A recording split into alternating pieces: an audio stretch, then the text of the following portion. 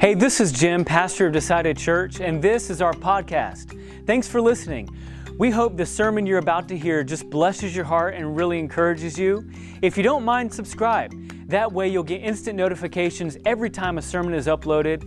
And by all means, if you're feeling led to give, click on the giving link and there'll be more directions to follow. God bless. Enjoy the message. To the unofficial first day of Adventure Week. That's what we're doing. That's what we're here for. So just relax. Make yourselves at home. Everybody gets to be a kid today. So I'm surprised nobody took us up on the little kiddie chairs. But if I weren't preaching, I would be right over there in that red chair. I can guarantee you. So we are headed into a week of fun. It's going to be a blast around here. We have had so many hands, and I just want to take a minute before we get too deep into our study today.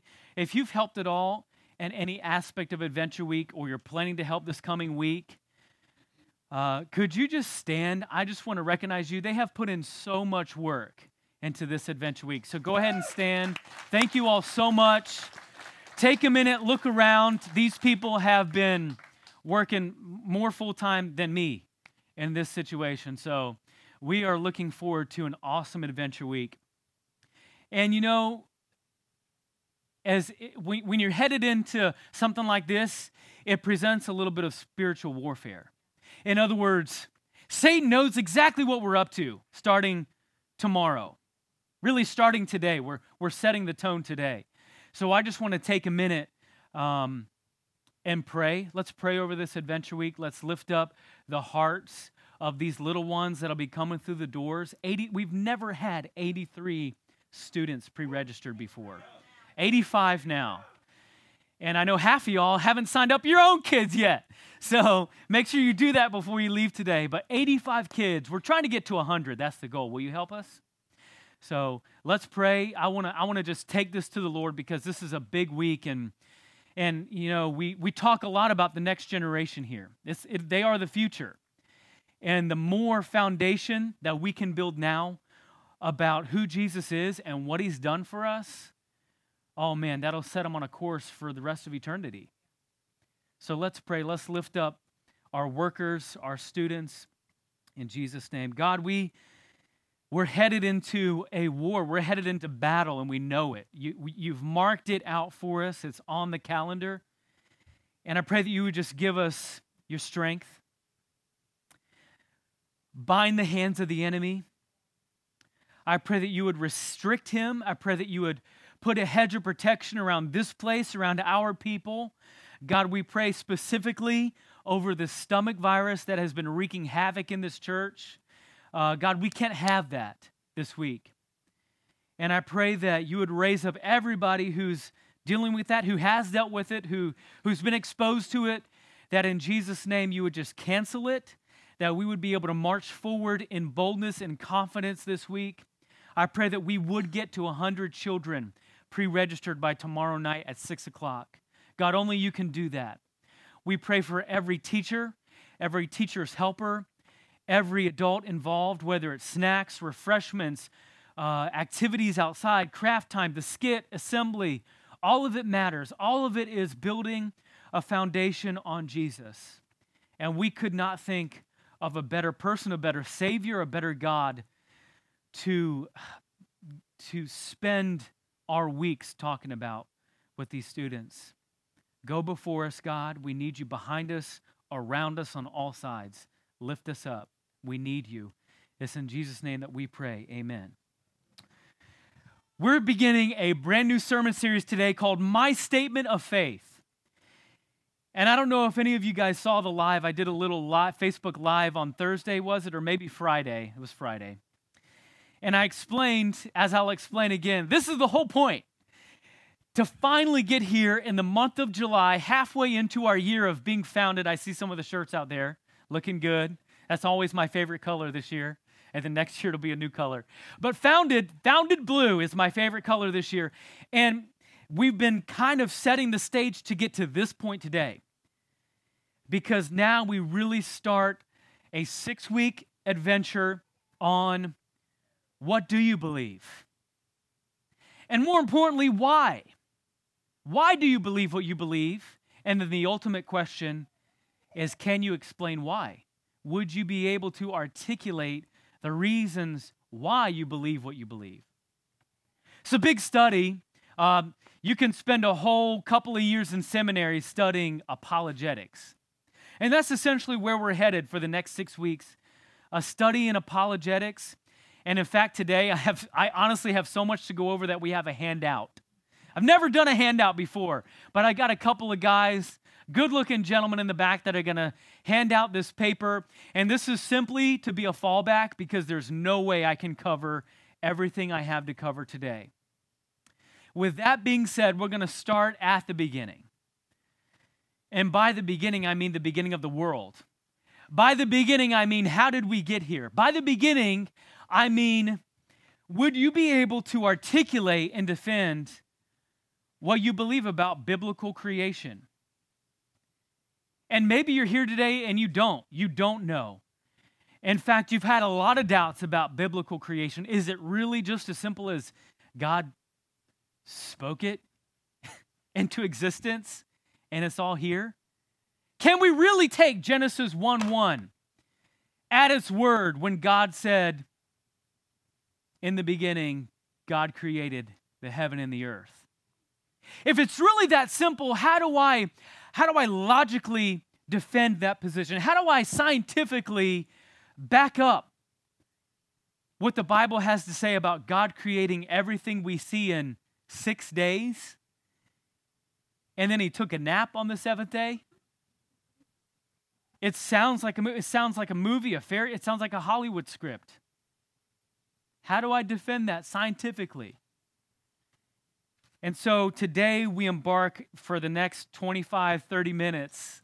We're going to give you a crash course on how to defend biblical creation. And I have to put that quantifier because there's a lot of different variations of creation nowadays. There's a lot of Christians, believers, who would say, yes, I believe in creation, but I believe that God used certain parts of evolution to get to creation. But we'll get there soon enough. So grab your handouts, grab your Bible, or at least follow along with me on the screen. We get to put a puzzle together later, so that'll be fun. It'll help you get in that kid mindset for Adventure Week, right? We're going to begin in 2 Timothy 3:16. There's no better place to begin than the Bible and what God has to say about the account that we read in His Word. Like, did God really part the Red Sea and have the children of Israel cross on dry ground? Did Noah really build an ark and 2 of every species got on that boat and they floated around for 40 days during a worldwide flood? How do we logically believe that? How do we ascribe to that scientifically? We got to begin with the scripture. It says in 2 Timothy 3:16. If you don't have this verse memorized or you don't have it marked in your Bible, I'll do you the biggest favor. You need to mark this one. You need to highlight this one. Put it to memory. All Scripture. Some of Scripture, bits and pieces of Scripture, a verse here and a verse there. Well, everything except the literary books. No. The Bible word is all Scripture. Okay. Is breathed out by God and profitable for teaching, for reproof, for correction, for training in righteousness. In other words, where we have to begin is either we believe all of this or none of it. That's really the only 2 options. What we can't do as Christians, what we cannot afford to do as believers, is cut verses out. Well, this page is just kind of hard to understand, and it's definitely hard to explain, so we don't have the option of picking and choosing bits and pieces that we're going to believe and not believe. In other words, if God did not create the world in 6 days, then you cannot prove that He died on the cross for your sins, and you definitely can't prove that you're going to heaven when you die. It's connected. If Noah didn't build a boat and get on it with 2 of every species, then you can't claim to pray to God and get strength for going through a rough valley in your life. It's either all or nothing. Either God is God or he's not. Either this Bible is his word or it's not. That's the foundation we have to start from. The Bible is the ultimate authority. The ultimate authority. So on your handout, I don't have that verse written down, but you could write it down if you have a pen with you, or make a note on your phone, 2 Timothy 3:16. Now the good part, Colossians chapter 1. Where are we headed with this? Biblical creation stuff. Colossians 1:15 through 17 gives us a good base.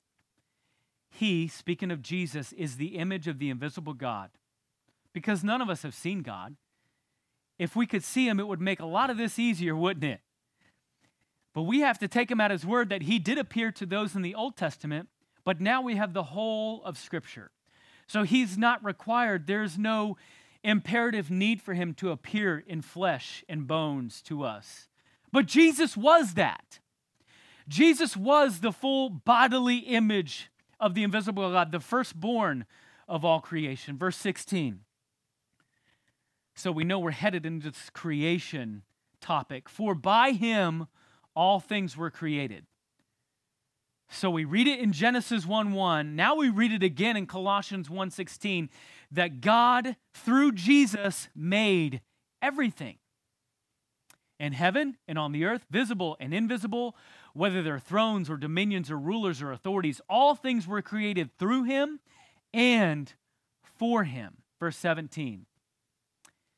And by him, and he is before all things, and in him all things hold together. We're going to come back to that verse at the very end. I'm going to show you a YouTube clip about Colossians 1:17. It'll blow your mind. It's really cool.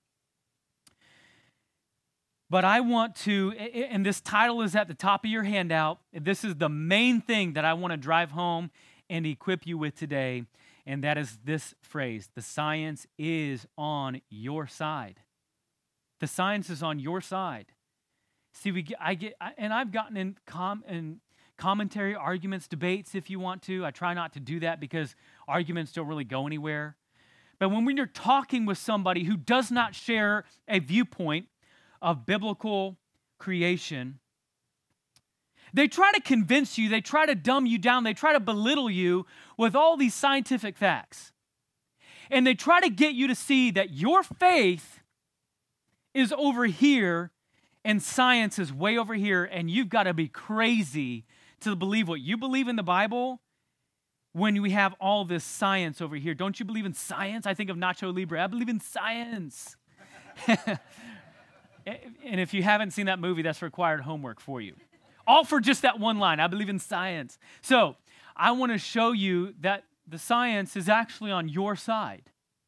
It's on your side. Don't let them rip that carpet out from under your feet. The science is on your side. How do you know that? Well, we're going to get to it. Let's go through a couple of different mainstream views, and then we'll get to that backside of the paper, which is a chart. And that's what I really wanted to give to you, because there's no way we can cover all those scripture and all those, whatever you want to call them, all those theories, propositions, scientific discoveries, and when they were discovered. So the first viewpoint, if you're looking at your handout, this is Roman numeral 1, letter A, biblical creation. In other words, young earth theory. In other words, God created all of its life in its current form within 10,000 years. That's this church's view, and my goal today is not to necessarily defend this church's view to you. What I want to do is equip you with the stuff so that you can go out and defend your viewpoint of hopefully biblical creation. God created all life in its current form within 10,000 years. That's one viewpoint. That's the biblical viewpoint ascribed to from Genesis chapter 1. The next view is the day-age theory. And there are some believers who think this, that every time you see the word day in Genesis chapter 1 in the creation account, and God said, and he created this on the third day, and it was good. And then he created this on the fifth day, and it was good. That word day, they say, ascribes to a huge evolutionary period of millions of years. And you stack all those millions of years together, and now we can justify how we scientifically believe in evolution, but we can still be Christians and say we believe in the Bible. I'll talk about that word day in just a little bit. The next theory is the gap theory. You may have heard this one. It's a little more well known. The gap theory says millions of years occurred in between Genesis 1:1 and Genesis 1:2. Well, let's look at them.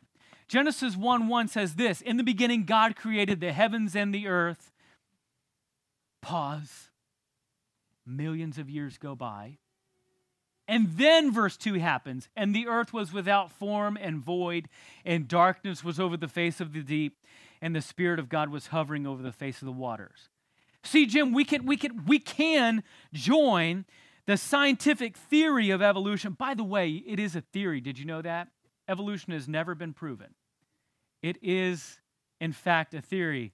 And hopefully, I don't know how it was presented in your education growing up, but it was presented to me as a theory. I was not told what to believe or why. I was presented, this is the facts, this is the creation theory, because let's be honest, none of us were there. This is the evolution theory. Again, none of us were there. So this gap theory says, okay, there's millions of years in between 1 and 2. The next theory is called the literary framework theory. You might know this one by its more common term, theistic evolution. Theo, or theist, is another word for God. So God evolution.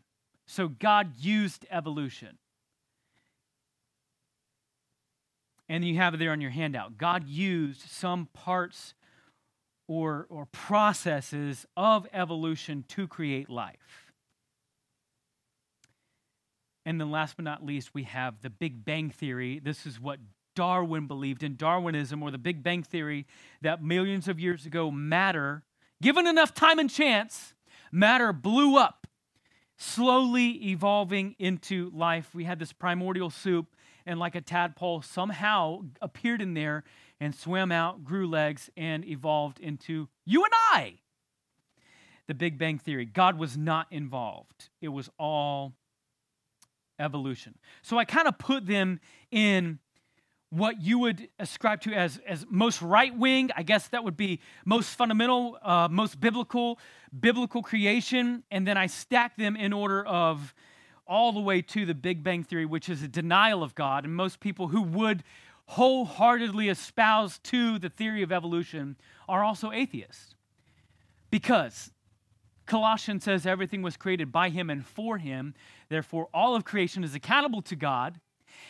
And that doesn't fit with the evolutionary theory, because if we're all accountable to God and there's rights and wrongs and there's morality and there's truth and error, then what do we do with all of this time and chance and chaos and all of this randomness? They don't know how to explain it. So let's talk about evolution as a whole. We're not going to take each one of these piece by piece. That would have to be a whole other sermon, unfortunately.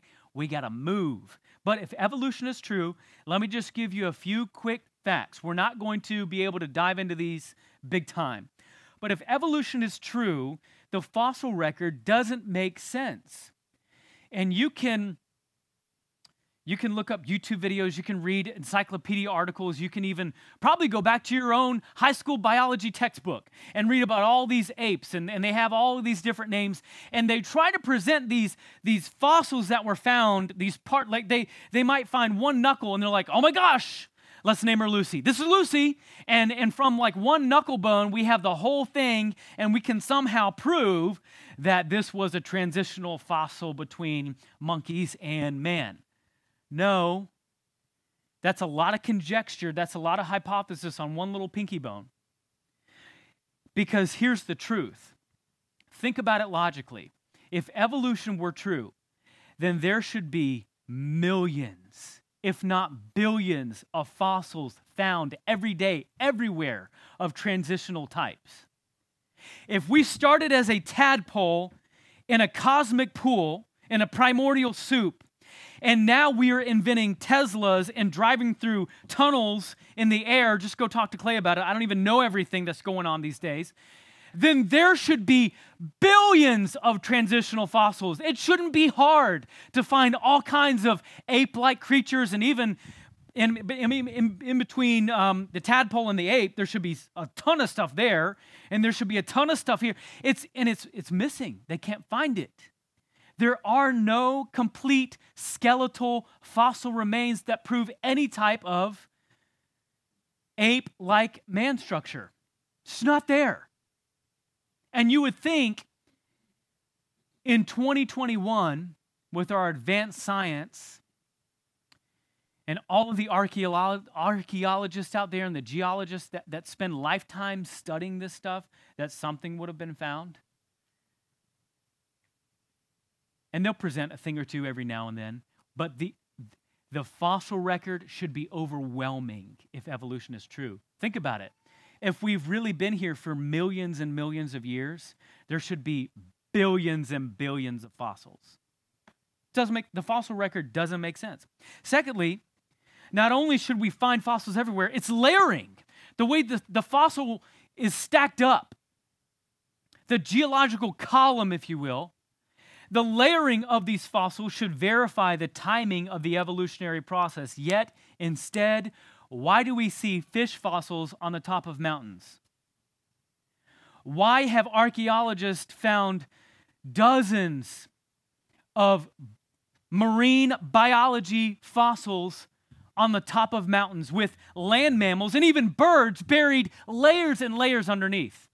That does not make sense in an evolutionary model.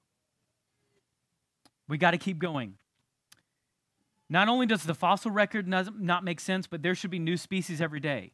If we're constantly evolving, we should see species evolving all the time. Like your dog should be growing a fifth leg, and you and I should be growing, I need a couple more hands, let's be honest. I have 4 kids and only 2 hands. What's that?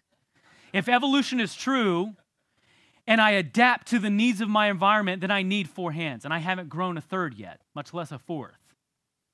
But evolution says natural selection weeds out the weak stuff, and we are constantly growing into the environment that we need to be in. I need a couple more hands. I don't have any. And then thirdly, if evolution is true, guys, this is such a skim level. I wish we could spend a whole month on this stuff, but you got to study it yourself. If evolution is true, both the first law and the second law of thermodynamics could be easily disproven. The first one says matter and energy stay the same. They change forms.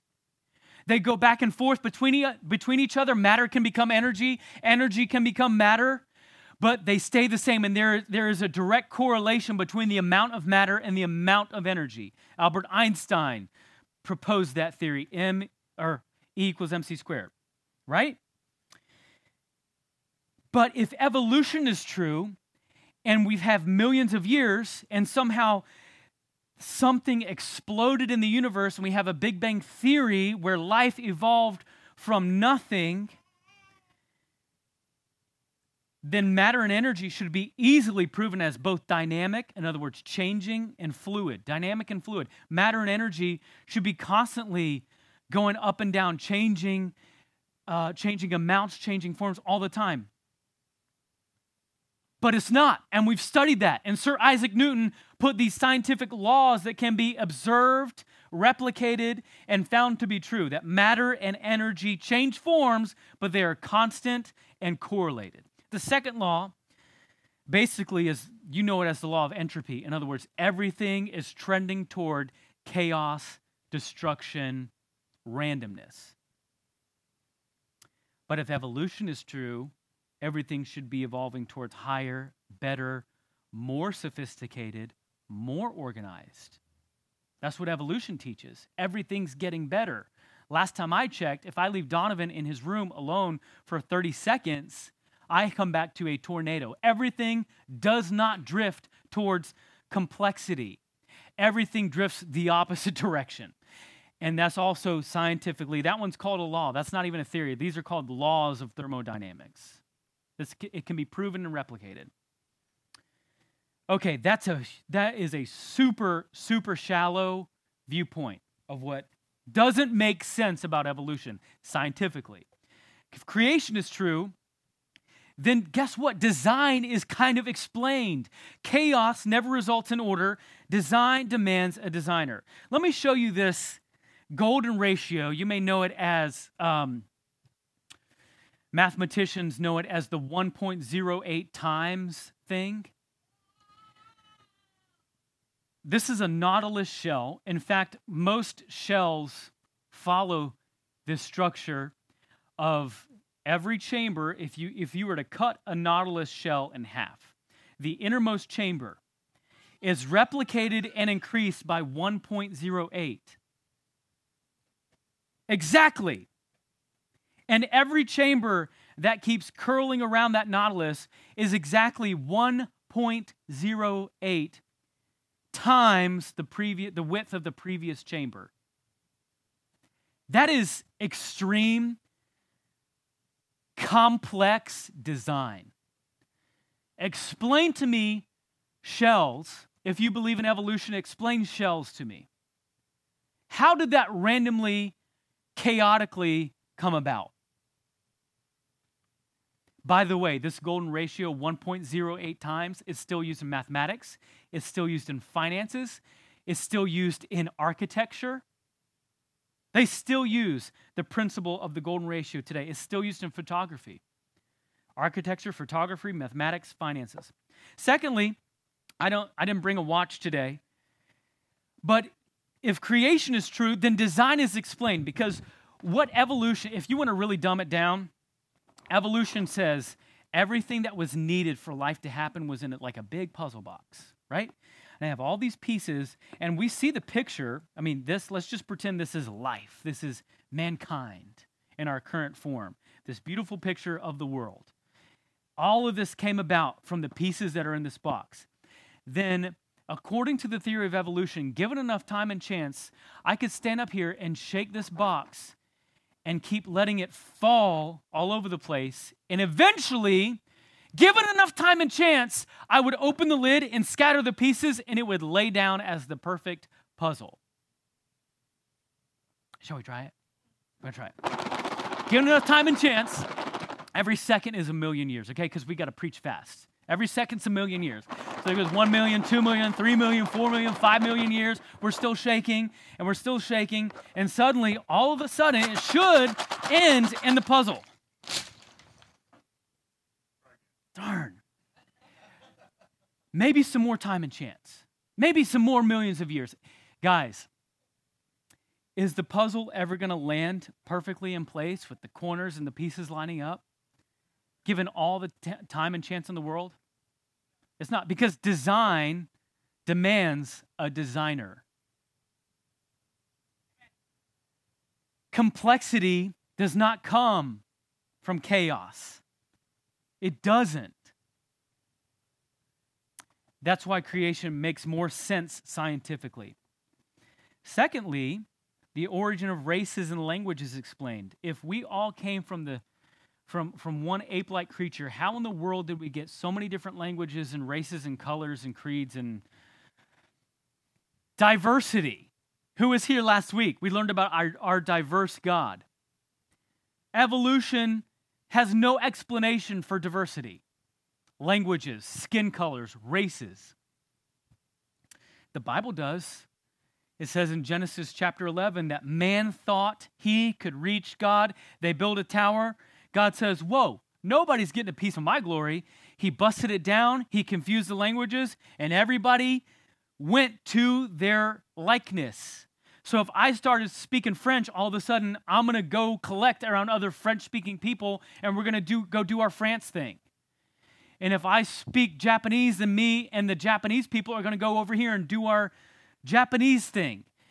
The Bible is the only book that offers an explanation about languages and race. And you can read a little bit more about that in the bullet points underneath it. Now let's get back to the use of the word day in Genesis chapter 1. The use of the word day in Genesis 1 is explained if creation is true. The Hebrew word for day used in Genesis chapter 1 is yom. Y-O-M. Everybody can say that. Yom. It's a Hebrew word. A number and the phrase evening and morning are used for each of the 6 days of creation. And then outside, okay, fine. But what about that same word yom used elsewhere in Scripture? Okay, it's used 410 times. Each time, in the context of where we find it in Scripture, it means an ordinary day.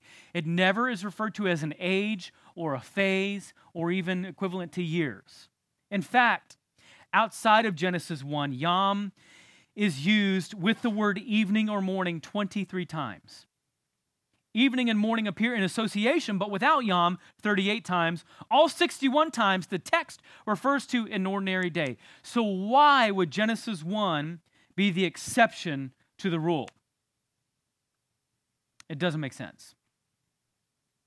Science is on our side. All right, let's get to the good part. And can I give you a better definition of what science even is, really? Science, if you're a biblical creationist, science is thinking God's thoughts after him. It's discovering God's hidden truths after he set them in motion. Now, this is not a science textbook, but when it does speak on science, it's 100% accurate.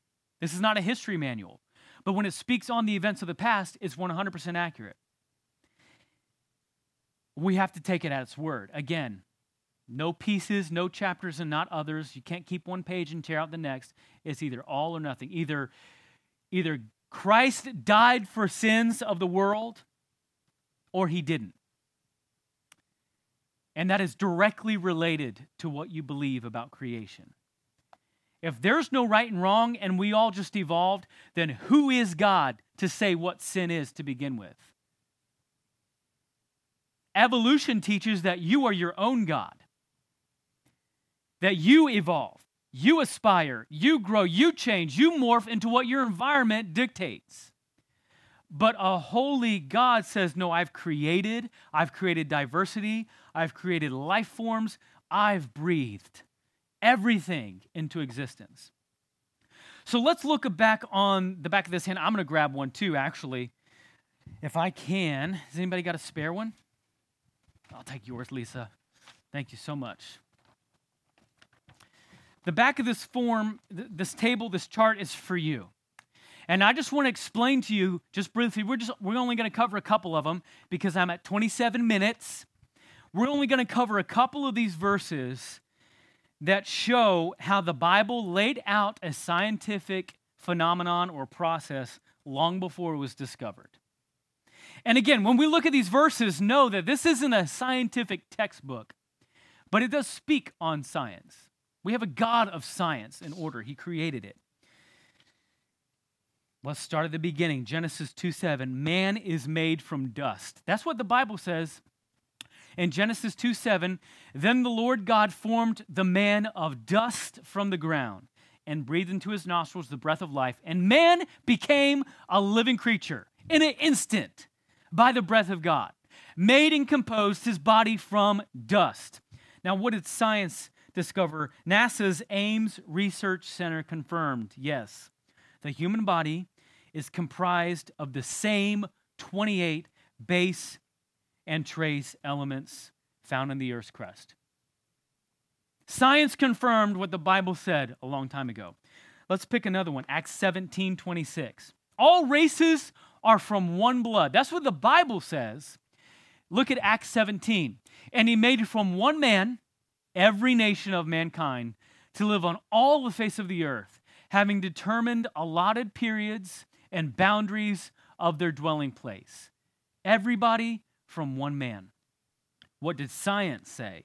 In 1995, a study of a section of Y chromosomes from 38 men from different ethnic groups around the world was consistent with the biblical teaching that we all come from one man.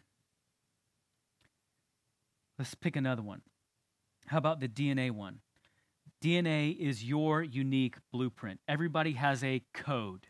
Everybody's DNA is different. That's what makes you, you. That's what the Bible proposes in Psalms 139. Let's look at this one. For you were formed Does that sound like random chaos? You were formed in my inward parts. You knitted me together in my mother's womb. Think about a strand of DNA when you read this passage.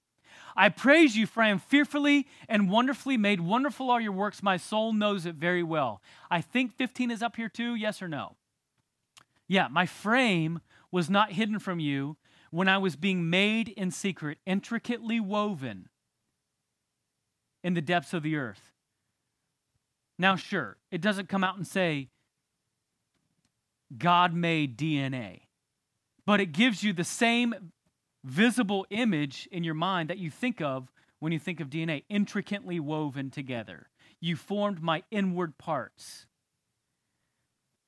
In the 1950s, Watson and Crick discovered the genetic blueprint for life. That wasn't that long ago, 1950s. Steve Stacy said, amen. Amen, brother. I'm just kidding, man. Life is in the blood. Guys, this one is crazy. Did you know, I'm going to start with the end of the chart here. Did you know up until 120 years ago, sick people were bled out? They thought that the sickness was in the blood, and so they would bleed people. George Washington, our first president, died because he got sick, and the doctor said, let's cut you open and bleed you out. Maybe we'll get the sickness out with the blood. That was only 120 years ago. Now what do? As soon as you're sick, when you go to the hospital, what's the first thing they give you? A blood transfusion. The Bible said this in Leviticus, way back, chapter 17 and verse 14. It says, for the life of every creature is its blood. Its blood is its life. We just figured that out 120 years ago in this world that we live in. Brilliant, aren't we? Laughter is good for health. You can read that one on your own. 1979, they found out about that. How about currents in the ocean? In 1847, Matthew Murray, the father of oceanography, discovered and mapped out the currents in the ocean, and it helps describe a lot about our weather, a lot about climate change, and all that good stuff. Guess what? The Bible said, there's currents in the ocean. Read David. He wrote about it in Psalms 8:8. Back one. The birds of the heaven, and we're picking up in the middle of a chapter here of David, so it's not going to make total sense. The birds of the heavens and the fish of the sea, whatever, passes along, what's the last phrase? The paths of the sea. There's paths in seas, yes. Water flows in currents. You've all seen the map. The meteorologist will throw up the map when he's describing how a hurricane moves through the Gulf, or maybe it moves through the Atlantic, or maybe it goes down south. All of that is determined upon the currents, the paths of the sea. Gravity's in there, Job 38, look at that one. How about the Ice Age, right? That's cool because there's a movie about it, and all of us know about the Ice Age, the glacial period. Did you know that's in the Bible, Job 38? The person commonly credited with discovering the Ice Age is the Swiss naturalist Louis, I don't know. You can try for yourself, but it's right there, 1807 to 1873. I guess this is a whole lifespan.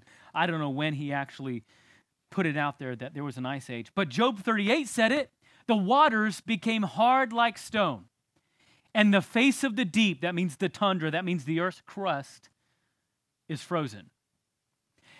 And you might know, if you're a student of the Bible, Job was actually the first book in your Bible to be ever written, not Genesis. Job was the first book describing an ice age. What's another cool one? We have a little bit of time left, and then we'll be done. How about the size of the universe, the number of stars?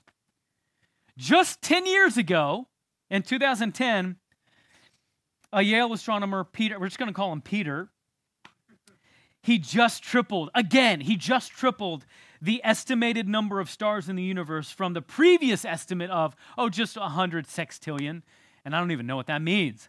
But there was 100 sextillion, and now Peter's like, oh no, we got that way wrong. We're going to triple that today. And I guess he goes to Yale, so he has the authority to do that. So now science is based upon Peter's 3 times the 100 sextillion. Well, they could have just opened their Bible to Jeremiah 33.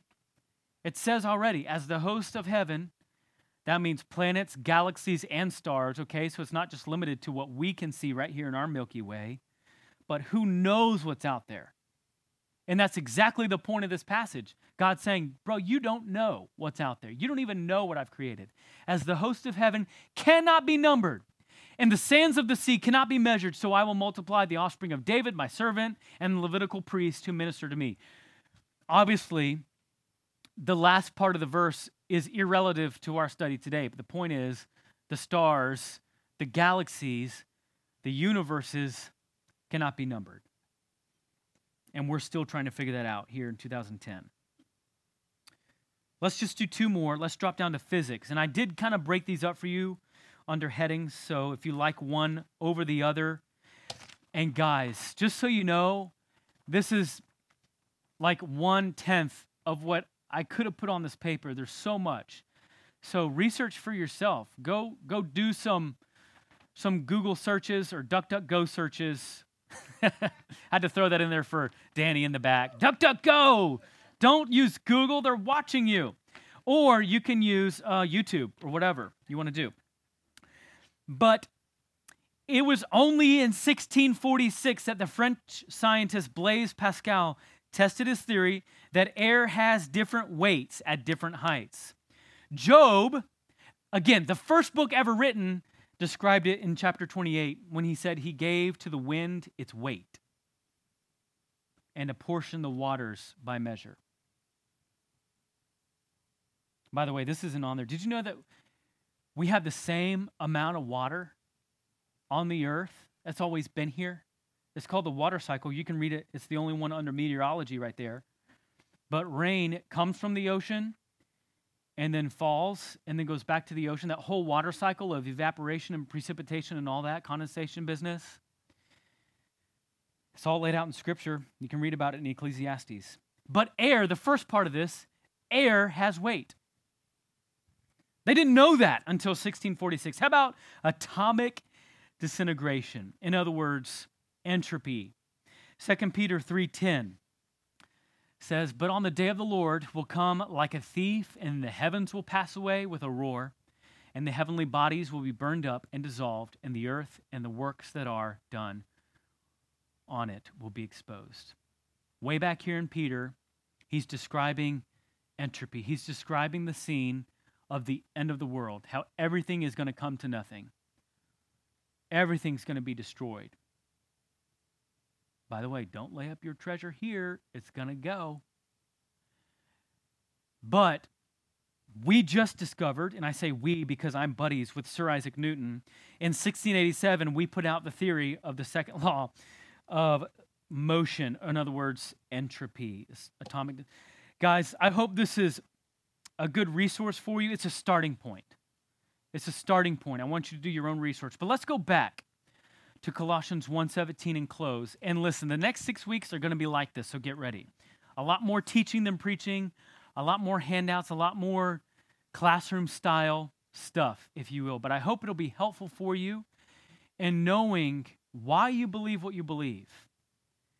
But there's a specific part of Colossians 1:17. If we can go back and put that one on, it's here already. Harley's so good at this. And he is before all things, speaking of Jesus, the Creator. And in him, all things hold together. Let's talk about that phrase, hold together. I'm going to show you this YouTube clip. It's by a preacher named Louis Giglio. The tour was winding down last time around. We were in Tyler, Texas. The night was over. A guy walks up to me. I wish I could tell you the whole story. It was so of God. Introduces himself to me, says, "How are you doing? I just want to say hello." I said, "It's nice to meet you." He says, "You guys winding the tour down? Where are you going to go from here?" I said, "Well, I'm on my way back home to Atlanta, Georgia." He said, "Well, what's next for you?" I said, "I'm going to be preaching the next 2 Sundays for my pastor back in Atlanta." He said, "Oh, cool. What are you preaching on?" I said, "Well, the series is on the glory of God in the human body." He said, "That's really amazing. I'm a molecular biologist at the university down the road. Give me your talk." And I was like, oh, wow, I wasn't quite yet ready to unload the talk. for a molecular biologist. So I kind of stumbled through what I had, and he's kind of being kind and gracious and like, that's good. And then he says, well, what's your big left hook? You got to have a left hook, a big finish, right? I said, I don't have a left hook yet. He said, oh, Louis. Oh, man, your left hook is laminin. And I'm totally blank on laminin. He goes, Louis, it's a cell adhesion molecule. Protein molecule? Do you know about proteins? I'm like, no. He said, Louis, cells organize into certain molecular structures, and that determines what protein there are. There are between 10 and 60,000 proteins in the human body. We don't even know how many proteins are in the human body. But one of them is a cell adhesion molecule. It's organized into this certain structure, and that tells the cell what its job is in the body. And this one is a cell adhesion molecule. And I'm like, all right. He said, no, Louis, it's like the rebar of the human body. The steel they put in the concrete when they lay the foundations of things, it's that stuff. It's holding your membranes together. It's the glue of the human body, Louis. It's laminin. You got to tell them about laminin. And I'm like, I promise you, I'm going home and tell them about laminin. And I'm sure when I do, revival is going to sweep across the church and probably around the world when I tell them. He said, no. You got to see laminin. I'm like, okay, let's see it. He said, no. You need to go look it up online. You need to go Google laminin. Like, I don't even know how to spell laminin. Takes his card out. He writes on the back, Laminin. I'm like, okay, I cannot wait to get to my computer and get on Google, click on images, type in laminin, and I'm waiting, and these little thumbnails come up on the screen, and I'm like, wow. That's laminin? The cell adhesion molecule. Woo! I am so excited. I am beside myself. I cannot believe what I'm seeing. I love laminin. I'm so fired up. You should see laminin, I guess. That's the thing, right? Okay. Here is a scientific diagram of the laminin cell adhesion molecule that's holding your body together right now. Okay, this is what I found right here.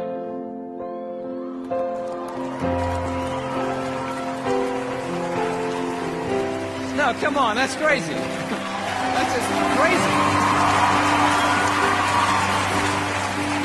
I just can't believe it. I emailed that guy back so fast, I'm like, wow, what in the world? He said, you want to see an actual laminin molecule? I'm like, oh no, man, the diagram was cool for me. I'm happy with that. Don't bother sending anything else. I'm like, yes! And he sends me this image, an electron microscopic image of an actual laminin protein molecule. It looks just like this.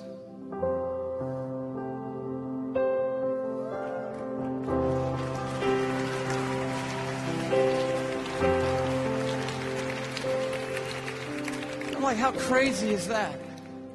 That the stuff that holds our bodies together, that's holding the lining of your organs together, holding your skin on, is in the perfect shape of the cross of our Lord Jesus Christ. And immediately I'm thinking about the words of Paul in Colossians 1. You know this beautiful passage where Paul's talking about the supremacy of Christ and the sufficiency of Christ. He says, for by him, talking about Jesus Christ, all things have been created. Things in heaven and things on earth. All things were created by Jesus and for Jesus. But then the next verse goes on to say this. It's crazy. And he, Jesus, is before all things. And in him, that is in Jesus Christ, all things hold together. It's right there. I'm like, of course they do. Of course they do. Everything holds together in Jesus Christ. And he goes on at the end of this paragraph, and he just tells the story of grace. He says, for God was pleased to have all his fullness dwell in Christ, and through Christ to reconcile to himself all things by making peace through his blood shed on a cross. Amen. That's our God. So creative, so complex. Isn't that cool? Again, science backing up that Jesus physically and literally holds all things together. Do you know that Creator? That's my question as we close is, do you know Him? Do you know Him as your personal Savior? Because if not, man, you're missing out, and everything begins to make sense when you do, when you know Him. You understand the complexity of who you are. You understand the order and the design in this world around us. The science, folks, it's on your side, not theirs. Let's pray. God, we praise your name. We glorify your name for being the Creator and how gracious you are to include us. And we pray that as we go out and live our lives and talk about our faith and talk about our God to those, and we're going to run into some people who share opposing beliefs and who say, oh, faith is just a crutch. What about science? I lean on science. And God, I pray that you would equip us with the facts, equip us with just the knowledge to graciously and softly be able to answer for our faith, to answer for why we believe in biblical creation. I pray, God, that you would teach us and remind us that those scientific facts are yours to begin with. You made science. You developed science. And we get to discover and uncover all of those hidden truths after you. Thank you for being a God worth worshiping, studying, learning about. It's in your name that we pray. Amen.